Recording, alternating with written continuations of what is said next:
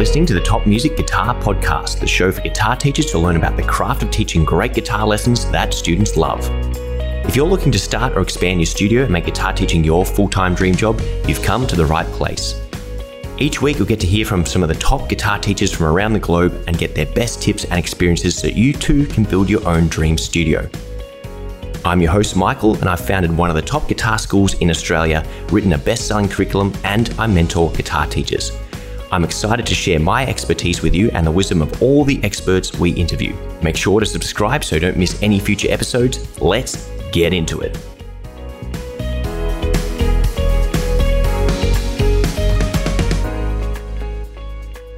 Hello and welcome to another episode of the Top Music Guitar Teaching Podcast. I've always got a real treat for you guys, our listeners, but today is even more so as we have someone with a bit of celebrity about them today. So let's welcome Rob Mills, former guitarist for Diamond Head, to the podcast. Rob, welcome to the podcast. Thanks for coming on. No worries, Michael. Thank you very much. Yeah, just a teensy-weensy bit of celebrity, not that much, but it's always an honour to say that I was the guitar player in the band that was basically Metallica's biggest influence for sure, and one of Megadeth's biggest influences. So yeah, it's always nice to say that.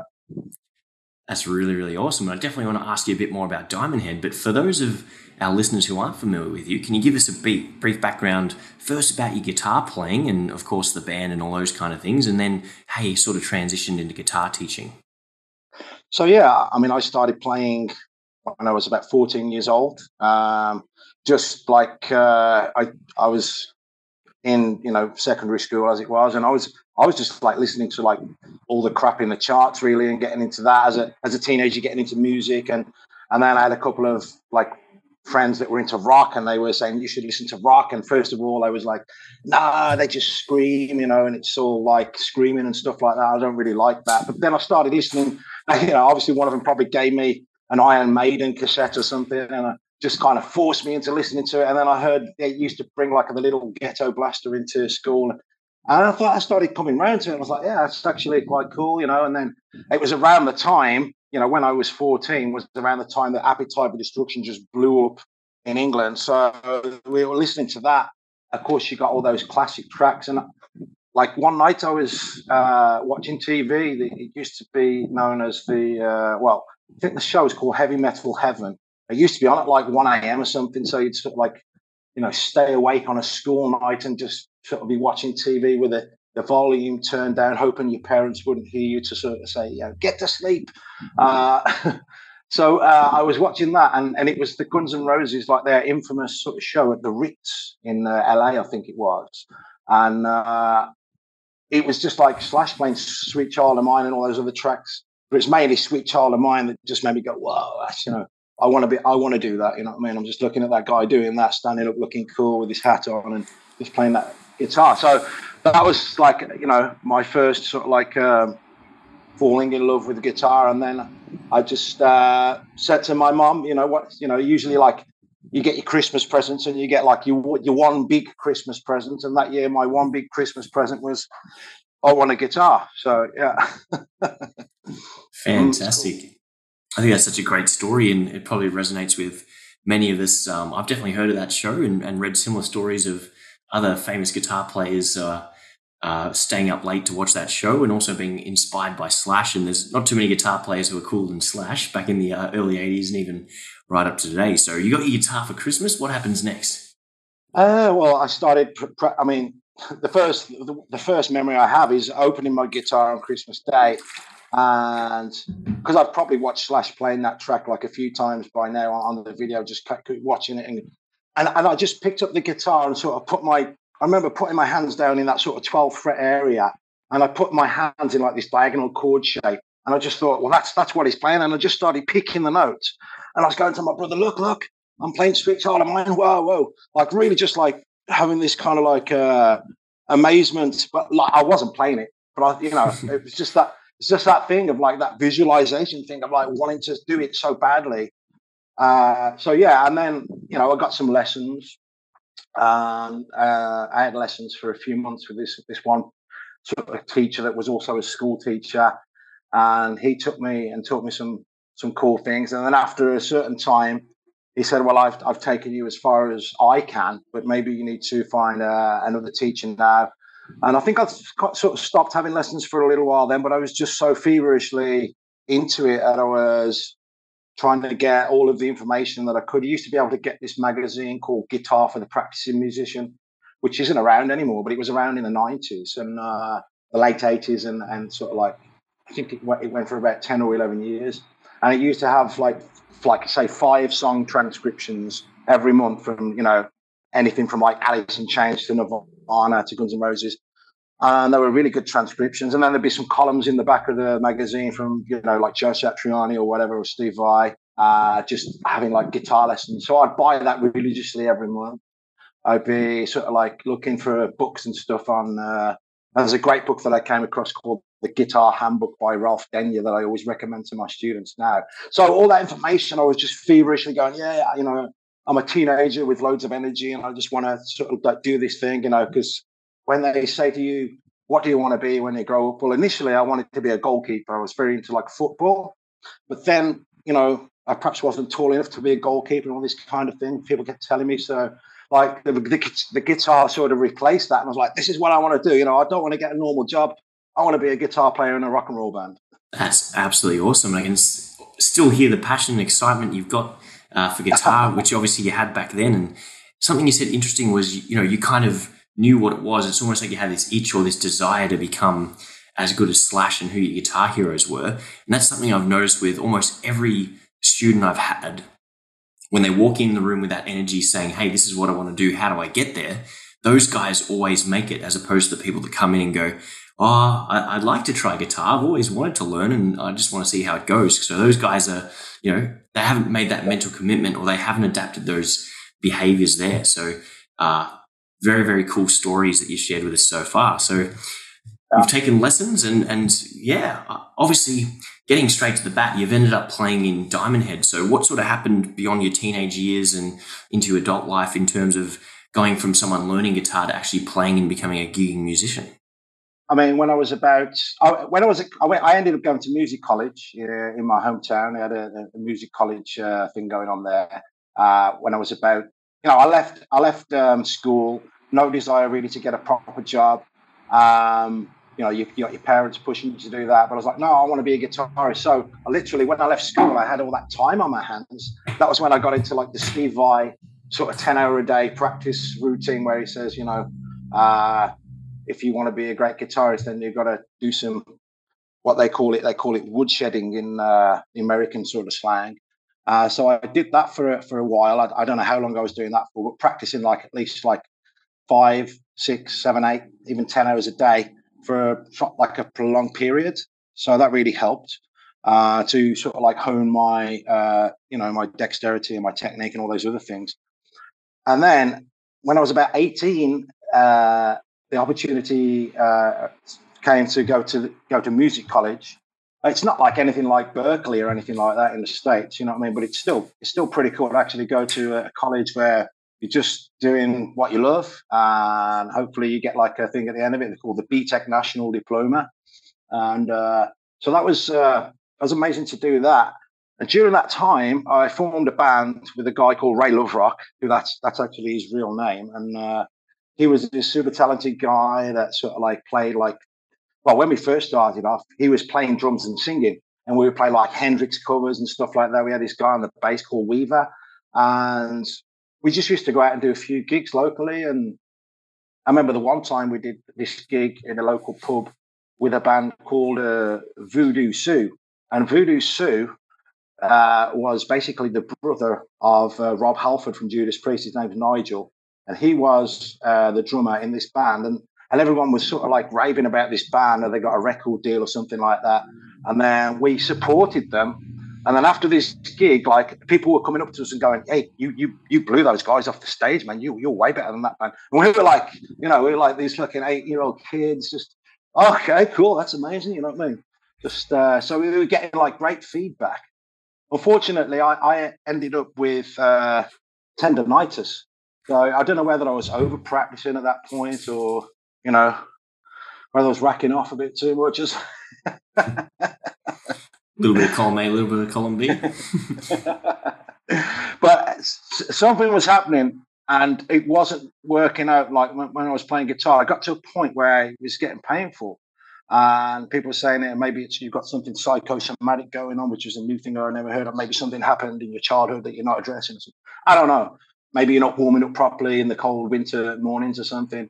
But the culmination of that was that I ended up stopping playing for 6 months because that's what I'd read up about it. And people were saying, the best way is just to stop playing so you can give your muscles and everything sort of time to recover. So I did that, and the guy Ray Loverock was going, well, I can't. This guy was really driven, really sort of career focused on being a musician and being in a famous band and all that. So he said, well, I can't hang around for you. I'm going to carry on with another band. Obviously, I was gutted, and then he formed this band called North-Star. And they ended up getting a record deal with Geffen Records, which is the record label that Guns N' Roses was signed to. And they ended up going to Los Angeles and recording an album. So I was like, when that happened, I was like, wow, that was a kick in the balls, you know what I mean, to sort of miss out on that. But it was through Ray that I actually got the Diamond Head gig, because this was a couple of years, maybe 4 or 5 years after that he was in another band by then, because the record deal that they had, they ended up getting their A&R man got fired, and they ended up losing the record deal. So nothing came of it anyway, really. And then he was in another band, and the guitar player in that band was actually from Stourbridge, where Diamond Head are from in England. And he was sort of like depping. He wasn't I don't think he was like a fully fledged band member, but he was helping them out. And then Diamond Head had this gig coming to play at Wacken Open Air, which is basically the biggest sort of rock festival in the world. On the same day, this band, I think they were called Spider Simpson, they had a record company showcase where, the record execs turn up to watch the band in, with the possibility of them signing the band. So he was really committed to the band. So he had to sort of say to Diamond Head, well, it's just unfortunate that it's on exactly the same day, but I cannot do this gig for you. So Floyd was in the band with Ray at the time. He said, well, who else can do this gig? And Ray said, well, Millsy. That was, it's my nickname back in the day, Millsy. Millsy's a real fast learner, because this gig on Wacken Festival was in 10 days time. And there was 10 songs that they had to play. Who's a fast learner? And I was a really fast learner because of my, dedicatedness and my whole sort of feverishness about everything being meticulous, about guitar, learning all the scales, learning all the theory and everything that I've learned over the years. So learning those songs was actually just a bit of a walk in the park, even in 10 days. So I got the call basically to the Diamond Head gig at Wacken. And then after the gig, they said, well, this guy's let us down. Do you want to be in the band? And I was like, oh, yeah, sure. Why not? So, yeah, there you go. There we go. Awesome. And were you in the right place at the right time, or had you just worked your ass off to get to that point where you could take advantage of the opportunity when it came along? What's your thoughts on that? Well, I think, just because of my reputation with these guys, that you sort of musical family, the guys that you get to meet along the way that are also as committed and dedicated to you as musicians. They're your peers, and then once you show yourself to be, a great guitarist or a great bass player or drummer, whatever it is, and you've got a good attitude, and they know that you can do what you say on the tin, then those opportunities will definitely come. You just got to be, like they say, you got to be on the pitch to score a goal. So if you're putting yourself out there and you're doing all these other things in other bands, then at some point you're going to get an opportunity, right? So I had another opportunity where, see, the band that after the band North-Star that I told you about earlier disbanded, then Ray put together another band which was actually called Loverock. And this was in the sort of very late 90s, early 2000s. This was before I got the Diamond Head gig, but it was an original band, and we treated it like a job. And we'd have a rehearsal space, and we'd go in every day during the week for sort of most of the hours of the day, honing our material and stuff like that. And so, we got to a point where we were sort of a decent band, but nothing actually eventually came of it. No, I forgot the original point of why I went into that now. What was the question again? Something about being prepared and ready for the opportunities when they come along.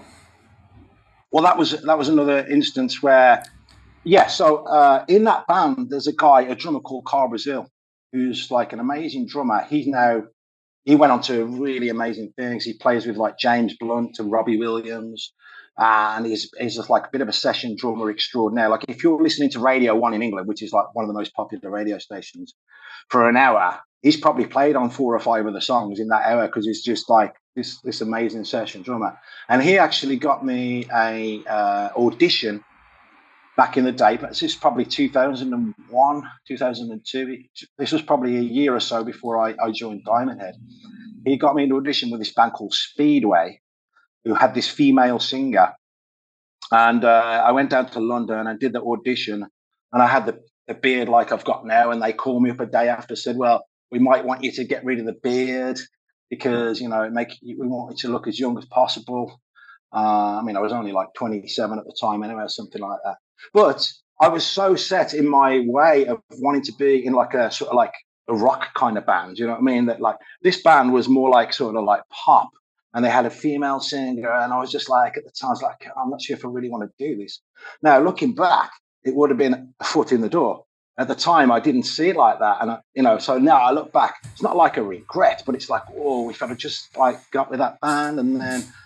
But I didn't have the wisdom at the time. There's one of those instances where you look back and you think, that could have been something, but I didn't do it. And the other factor was that I was madly in love with this girl at the time, and sort of like we were, that was just like something that sort of like made me not walk down that path, but I carried on that path. And so I always look back and go, I could have been the foot in the door to the music business, and probably I would have like made a different sort of music career choice, but who knows what would have happened, because I heard that band, though they got signed, they had one song that was in the charts, and then they flopped after that. Like, so, but as it happens, about a year or so later is when I got the Diamond Head call, and it's like, this is more like a band that I want to be in, but ultimately probably didn't sort of pay as much as maybe what you would have got paid in a sort of like a commercial band, right? So I think a commercial pop band. So yeah.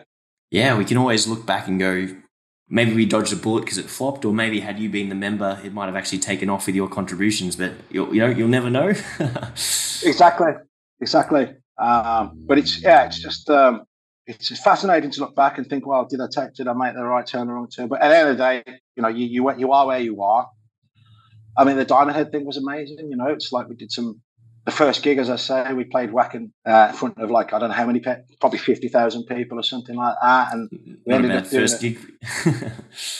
I went from sort of playing pubs in front of 50 people to playing in front of 50,000 people for that one. And did a 22-date European tour supporting Megadeth. That was amazing as well. We actually had the tour bus for that. So I got to meet Dave Mustaine, and, unfortunately, Marty Friedman wasn't on that tour because he was my favorite guitarist in Megadeth. But it was still amazing, obviously. There was a real nice moment. We'd only done 5 or 6 shows, and we were done like Ireland, Scotland, and England. And we had 2 last shows in the London Astoria, which is quite a famous venue, before we were going over to like Belgium and, Germany and all that. We were sitting in the dressing room sort of about 30 minutes before showtime, and one of their sort of roadie guys came in with a big bottle of champagne and a little note, and it said like, "Hey, we love having you guys on tour. You're great guys. You're a great band, and we're looking forward to the rest of the tour." And it was just signed from from Dave and the boys, and we're like, "Wow, that's a nice touch," So there's cool stuff like that happens, and just like that's the stuff that you remember, So there's some crazy stuff that happened as well. But yeah.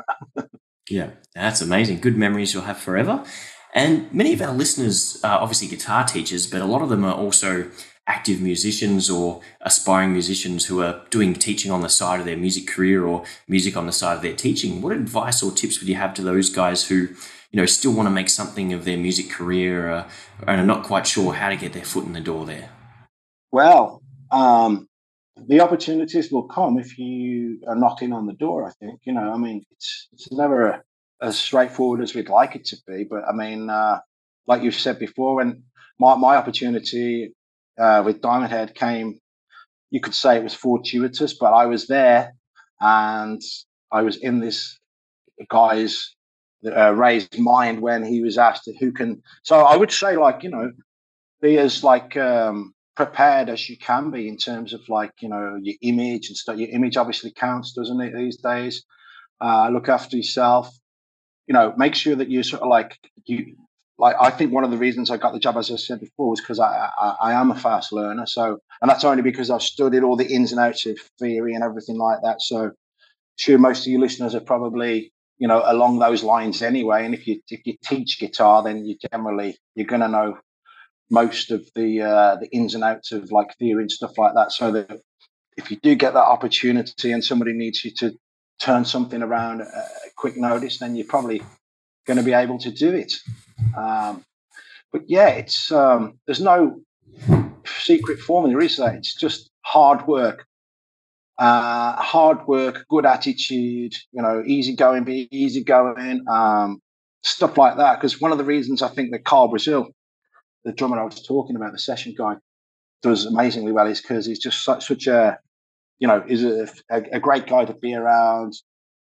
One of the memories I have him back at college was when he's playing drums, he'd always be smiling. You know what I mean? Stuff like that. So if you've got that sort of like that happy vibe, because people, yeah, if you're on a tour bus or if you're working with somebody all the time, then you want to be around people that have got good energy, right? So if you kind of like moping around and you're a bit of an arsehole, you might not get the gig. Yeah, and they're the answers that people might not necessarily want to hear, because there's no shortcuts or easy ways, but it's the hard truths that they need to hear to be organised, to be prepared, to have a great attitude, so that when the opportunity does come, or when someone opens one of the doors you knocked on, they're ready to go. Yeah, and as I say, when I look back at my, what I call now, it could have been a missed opportunity in terms of that Bancourt Speedway. I don't know. I just don't think I was in a good point in my life anyway, in terms of, like, within myself. I wasn't in a great place. I was probably doing a little bit too much recreational substances. So, that probably wasn't a good thing from that point of view. He's a young guy, just experimenting and stuff like that. So, but obviously, I think a lot of people maybe go through that in their early years, in their 20s and stuff like that. But I still managed to make things happen. So yeah, I don't know. There is no shortcut. Just work hard, and your efforts will be rewarded. You definitely get somewhere if you've got that ethic, that work ethic. Yeah, I don't know what else to say really on that. We don't always necessarily need to say more. So that's obviously a fantastic chapter of your life. And onto the more recent chapters, you've sort of adopted the digital nomad lifestyle. So for our listeners, digital nomad is sort of, you're not stuck in any one fixed location. I know many of us, come COVID, were told by our governments that we couldn't teach, we couldn't work, especially here in Australia, the world's most locked down city. We literally couldn't teach for about 11 months of the 12-month cycle, and 18 months within a 2-year period. We were locked down and couldn't actually work. So had I had set myself up as a digital nomad to teach online from anywhere in the world, I would have been totally safe and not dependent on any government or any laws or rules or things like that. So Rob, why don't you just tell us about your transition into the digital nomad lifestyle, what it means to you and how you've sort of gone about setting it up? Okay, yeah. So just quickly, Australia, I think what you just said, that's why sometimes it gets called Australia. Yeah, they did go a bit crazy, didn't they, in Australia and other countries as well. That's why I ended up going to Mexico. So my digital nomad sort of journey, if you like, began. I just decided to sell everything and leave England and come to Vietnam in December 2019, which was literally like a month or two before the whole sort of COVID thing started sort of trickling down, and then it went really crazy, didn't it, in the March of 2022. So I was in Saigon, having sold all of, all my stuff, and just with this vision of traveling. I didn't realize I was going to do a digital nomad thing. Then it was probably like a loose idea in the back of my mind.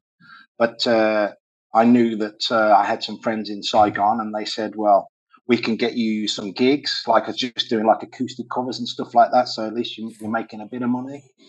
And then COVID happened, obviously. And so I waited it out in Vietnam for a little while and then realized the situation wasn't getting better. So I'd always wanted to go to Mexico. And when I looked into it, Mexico had this really sort of relaxed thing about COVID. Most of the other places want you to have the PCR test, right? And they want you to do this and do that. And Mexico was like, no, just a temperature check. And as a British passport holder, you get a 6-month stamp on your passport. So I was like, okay, let's go to Mexico. And I went to Mexico, had a great time. I was there for about 18 months. And it was during that time that I started going, okay, if I want to stay on this journey, then I got to, do something other than just doing a few gigs to obviously to make money to live and stuff like that. So that's when I started the idea. I've taught like years ago, like face to face, perhaps before I was in Diamond Head and stuff like that. So I got to this idea. Well, yeah, I mean, and a lot of people were doing it anyway during COVID. Sort of like more and more people teaching online. So I thought, well, why don't I just teach guitar online? I could do it from anywhere in the world as long as there's a great internet connection, which most places have now. There was a couple of places that I was told in Mexico that didn't quite have that, so I avoided those places. But so yeah, I just started, going from there and thought, well, if I can just build it up, and that means that I can just stay traveling. Yeah, it just seemed like a great idea at the time. That's awesome. So were you teaching locally from wherever you were in addition to some online lessons, or what was the sort of income there? It was basically, well, you see, when I was in Mexico, for instance, there was hardly, even though they had this relaxed stance from COVID, there wasn't a lot of tourists there because they were probably locked down in their own countries. So from the gigs point of view, there wasn't anything going on. I wasn't actually, even though I do sort of like offer to teach locally, I mean, a lot of the time you're not going to get the same kind of rates anyway as you do online. So I was just focusing on the online, just thinking, well, if I can teach people in England, in America, these kind of places, then I go by the musicians union rate in England. So yeah, I just try to focus on that, and I still do. I'm here back in Chiang Mai now, and I've just booked. I've only been back here a day or two, and I've just booked 3 gigs already. So, but the money you get for that is not amazing, but it's just fun to go out and do a few gigs. It keeps you sane. But yeah, so the online teaching is where you can make some decent money, and you get the satisfaction that knowing that you're doing something that you love. Because I thought about teaching English. I even took the course, the TEFL course or whatever, to teach English. And when I finished the course, I was like, I don't really want to teach English. I'd love to teach guitar because I know exactly what I'm doing. I've been playing for like 34 years now. I've been teaching for most of that. I know everything inside out, right? So, and I've got a passion for guitar, and I've been through that process. So you have that thing where you think, well, you have like more of a. It's not even the word passion. It's just like you have this impetus, like that you can transfer, and hopefully you can really help someone to shine on the guitar. So from that point of view, it's a very sort of satisfactory. You get like job satisfaction or something people say. So yeah, it's nice.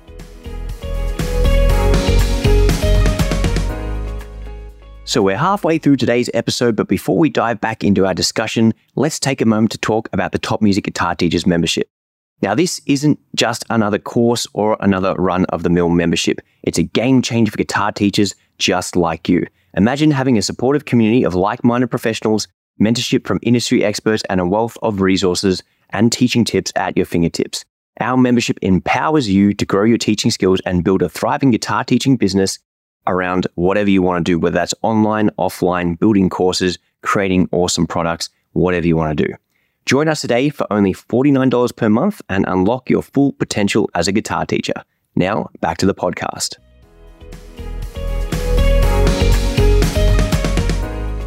Yeah, that's awesome.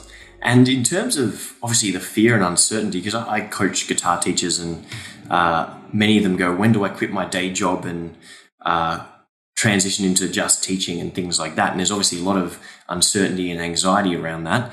But to do that on top of moving to a whole different country and starting life over, that's a whole other level in perception for me. So what were you feeling and how did you overcome that uncertainty around that? Well, you see, I just jumped into the deep end anyway without realizing it, because I left England and I just thought, I'm going to do this. I'm going to do a few gigs.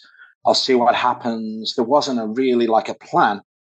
And the teaching thing just kind of happened organically because of the situation. But I didn't realize when I left England that the COVID was going to happen. Right? I mean, obviously nobody knew that COVID was going to happen. But for that to happen at the timing that I left, that was like, whoa, that was in the deep end. So you're just going, well, I'm in these countries where it's relatively cheap to live. So as long as I'm careful, obviously it's different for somebody in a country like Australia or England or America or Canada, I guess, where, the cost of living is quite expensive, right?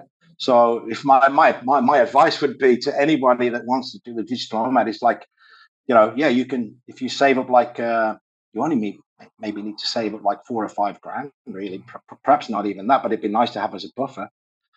If you had already had a certain amount of students, 5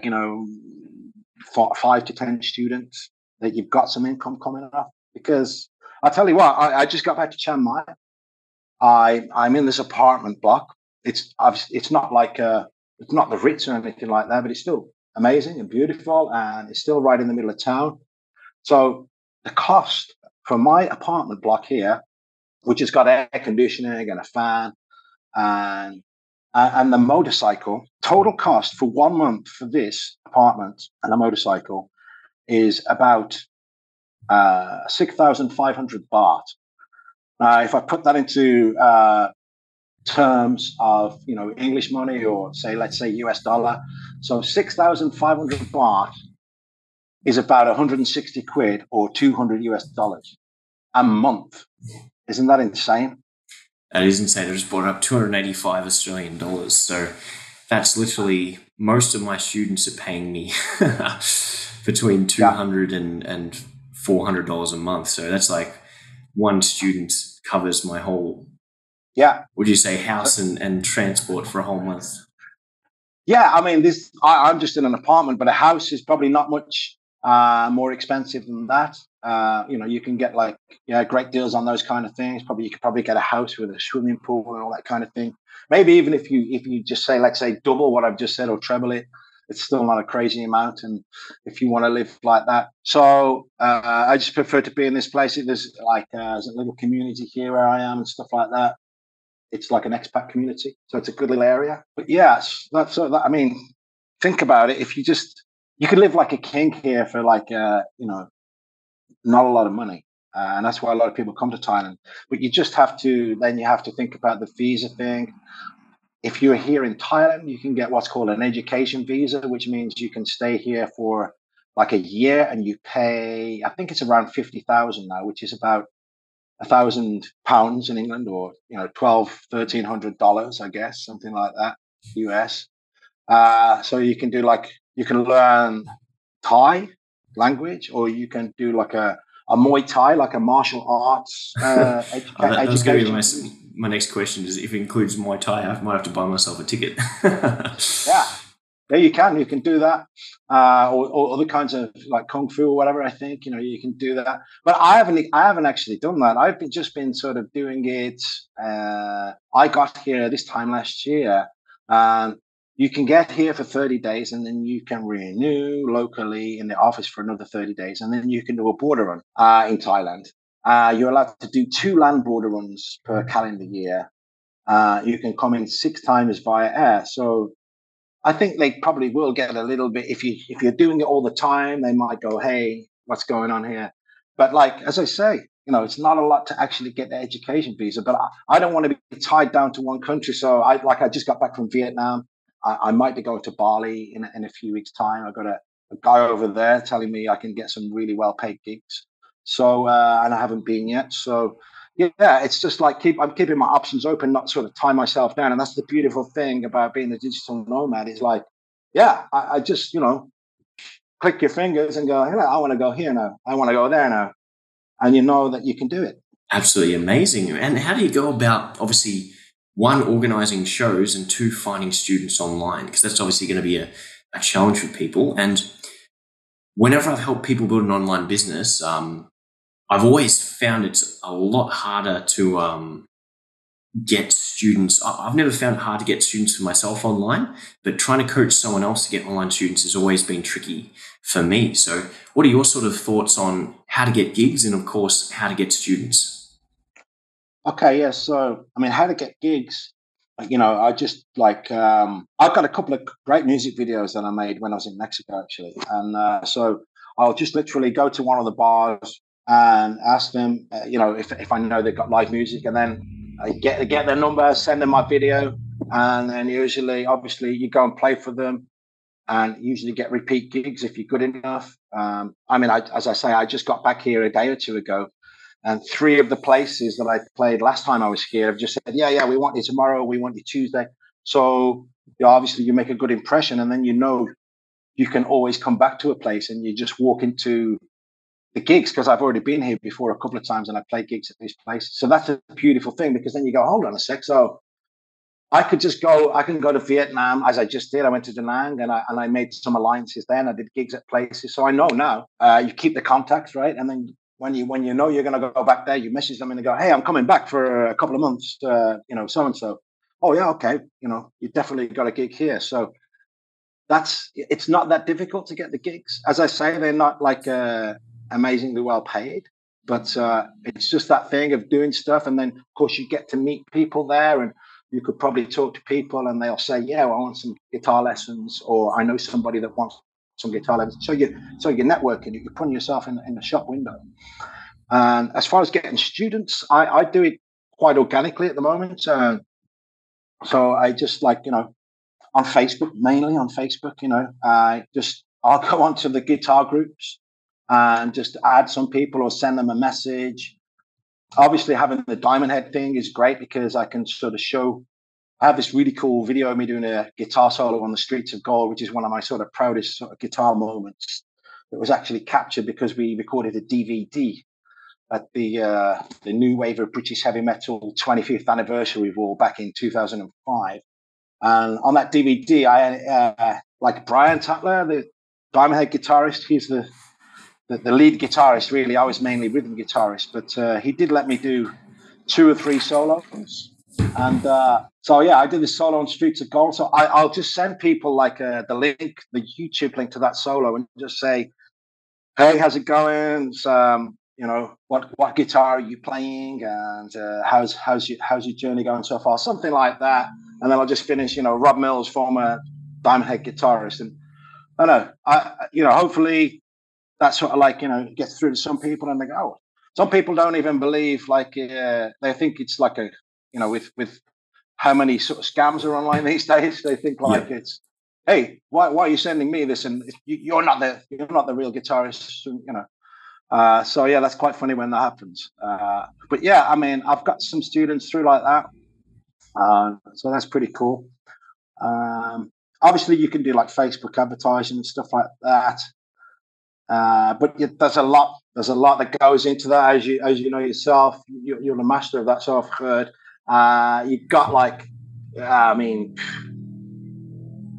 when you actually go into the Facebook business manager or the ads manager or whatever it is on your laptop, it's wow, it's a whole different world. And yeah, I'm not sure if I'm personally cut out for that. So I just stick with it organic so far.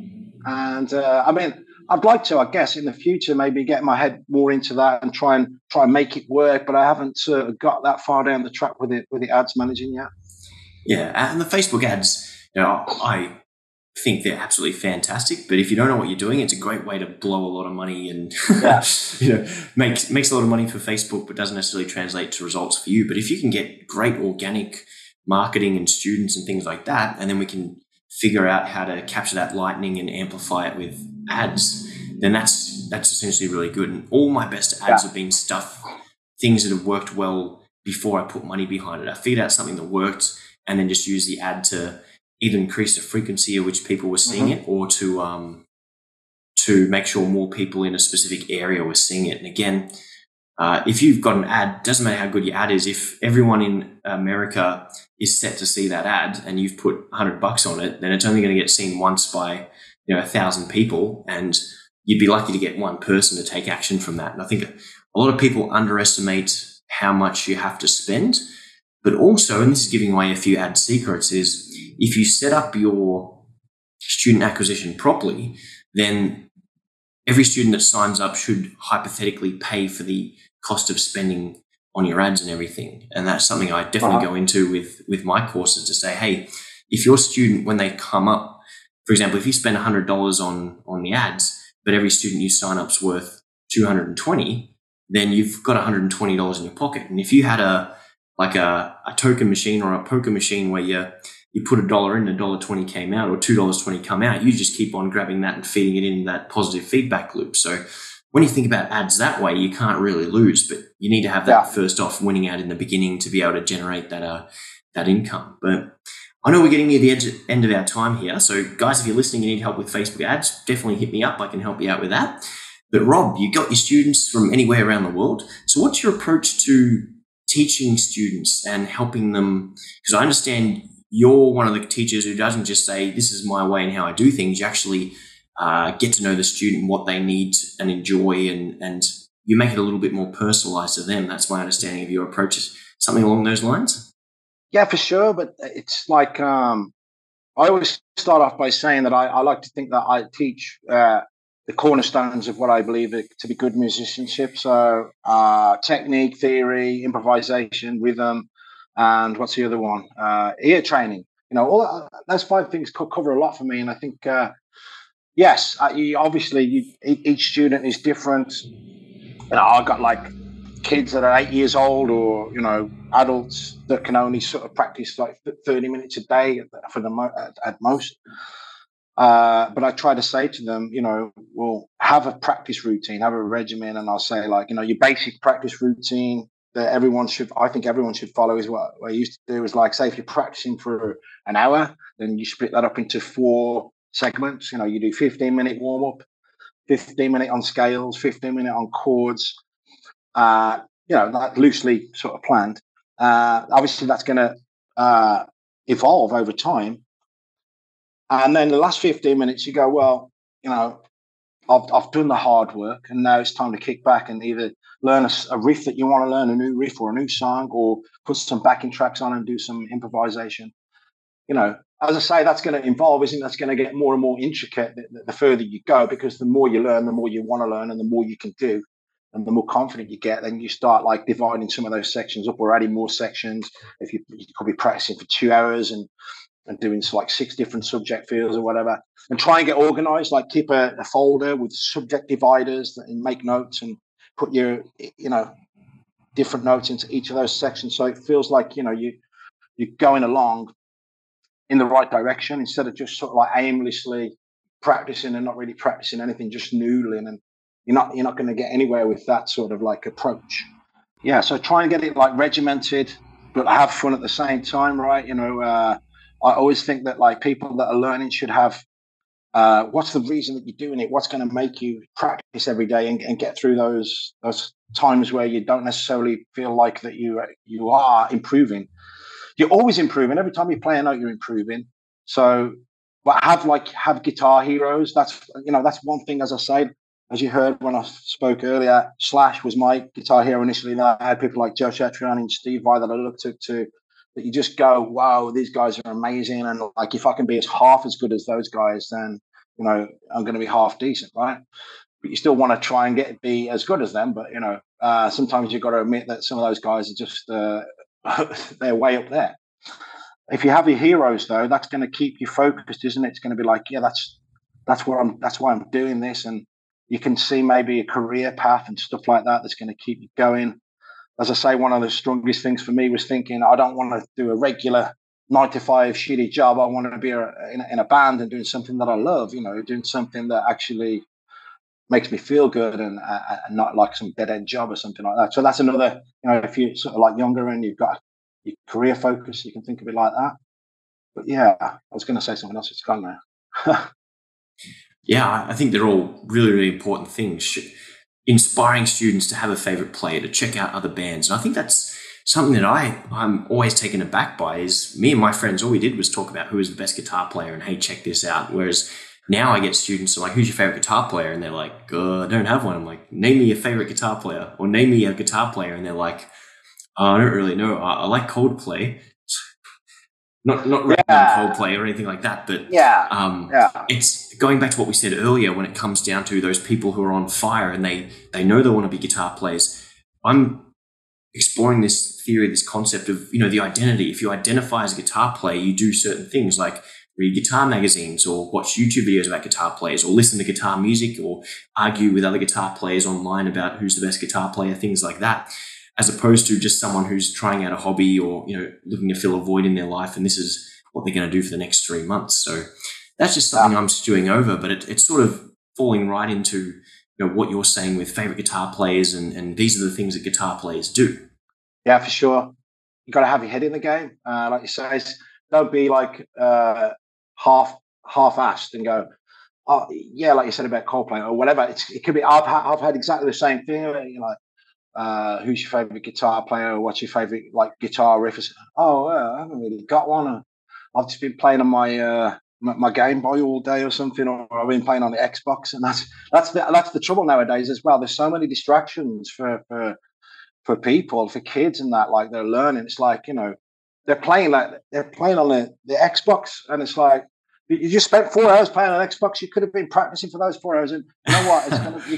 You've got something. You've got a productive, result because of it, like, rather than just mindlessly playing on it. Yeah, so that really gets my goat. And one other thing that gets my goat is something you mentioned about, like, arguing about who's the best guitar player is. People ragging on Jimmy Page, man. Like, I'm like, hold on a sec. You're saying Jimmy Page is a shit guitarist. Have you sold 350 million albums? I don't think so. So, and the other thing is, Jimmy Page wasn't just a guitarist. He was, a composer, a band leader, a producer. He did like most of that stuff amazingly well. You listen to a song like Kashmir and tell me that Jimmy Page is, not very good. I don't know. I don't get that. So I know he wasn't like, the most technically sort of like, like precise and everything like that. People maybe point to that his solo on Heartbreaker, don't they? Go, yeah, listen to it. It sounds like a bit messy and stuff like that. This guy's a feel player, man. You got to feel it. Yeah, I think you can, if you're a bedroom guitar player and you can confidently play John Petrucci solos, then you can say, yeah, I'm technically more proficient at my instrument than Jimmy Page or a handful of other people. But at the same time, if it wasn't for Jimmy Page influencing a host of your other favorite guitar players that led to you being as good as John Petrucci, then none of that would have eventuated. So it's kind of like saying, oh yeah, Usain Bolt is better than whoever the 1920s, Olympics gold medalist was. It's just musicianship has evolved, guitar playing has evolved. You got to stand on the shoulders of those people and launch from the pad that they built for you. So yeah, I think everyone, it's an online world. Everyone, what does Mike Tyson say about all this computer interactions got you too used to not getting punched in the face or anything like that? So just a whole bunch of people talking, shit essentially. But I think most normal people or rational people will, concede, oh yeah, maybe Jimi Hendrix isn't as good in comparison to an Eddie, and then eventually a Malmsteen, and then a Petrucci, and the bar keeps on getting lifted. But again, you go, for the time, he was, a 9 out of 10 for rock guitar playing back in the late 60s, early 70s. And now by comparison, he might only be a 5 out of 10. but you wouldn't compare a boxer in their 60s to whoever the talented guy in their 40s is now, or anything like that. It's not an apples to apples comparison. But that's the internet, and that's what we love doing, arguing over who is our favorite. I mean, just one other thing that stuck in my mind as well that Steve Vai said when he was talking about Jimmy Page. He said you listen to like some of the riffs that Jimmy Page like wrote, and you just go, well, that's it. There's no way I'm going to be able to write anything half as good as that in terms of like a catchy riff, like a whole lot of love, heartbreaker, all those kind of riffs. So that's the other thing, isn't it? It's like people are looking at it like and going, yeah, well, technically, like you say, jump into juice, get all these clean notes. Paul Gilbert, I love Paul Gilbert. He's an amazingly fast picker, and he can hit every single note, even though he's going a million miles an hour. But can he write an amazing song that is timeless? Like Stairway to Heaven, Kashmir, all these classics that Led Zeppelin wrote that'll stand the test of time forever. And as I say, that's the funniest thing is when they come on the computer and go, Jimmy Page is shit. I'm like, I have to comment and go, oh yeah, how many of those 350 million albums did you sell? Yeah. In 300 years from now, there's going to be Bach, Beethoven, Mozart, Jimi Hendrix, Led Zeppelin, AC/DC, Michael Jackson, Justin Bieber, Lady Gaga. They're probably going to be up there as well. But you, String Slayer 666, no one's going to know who you are. So shut up.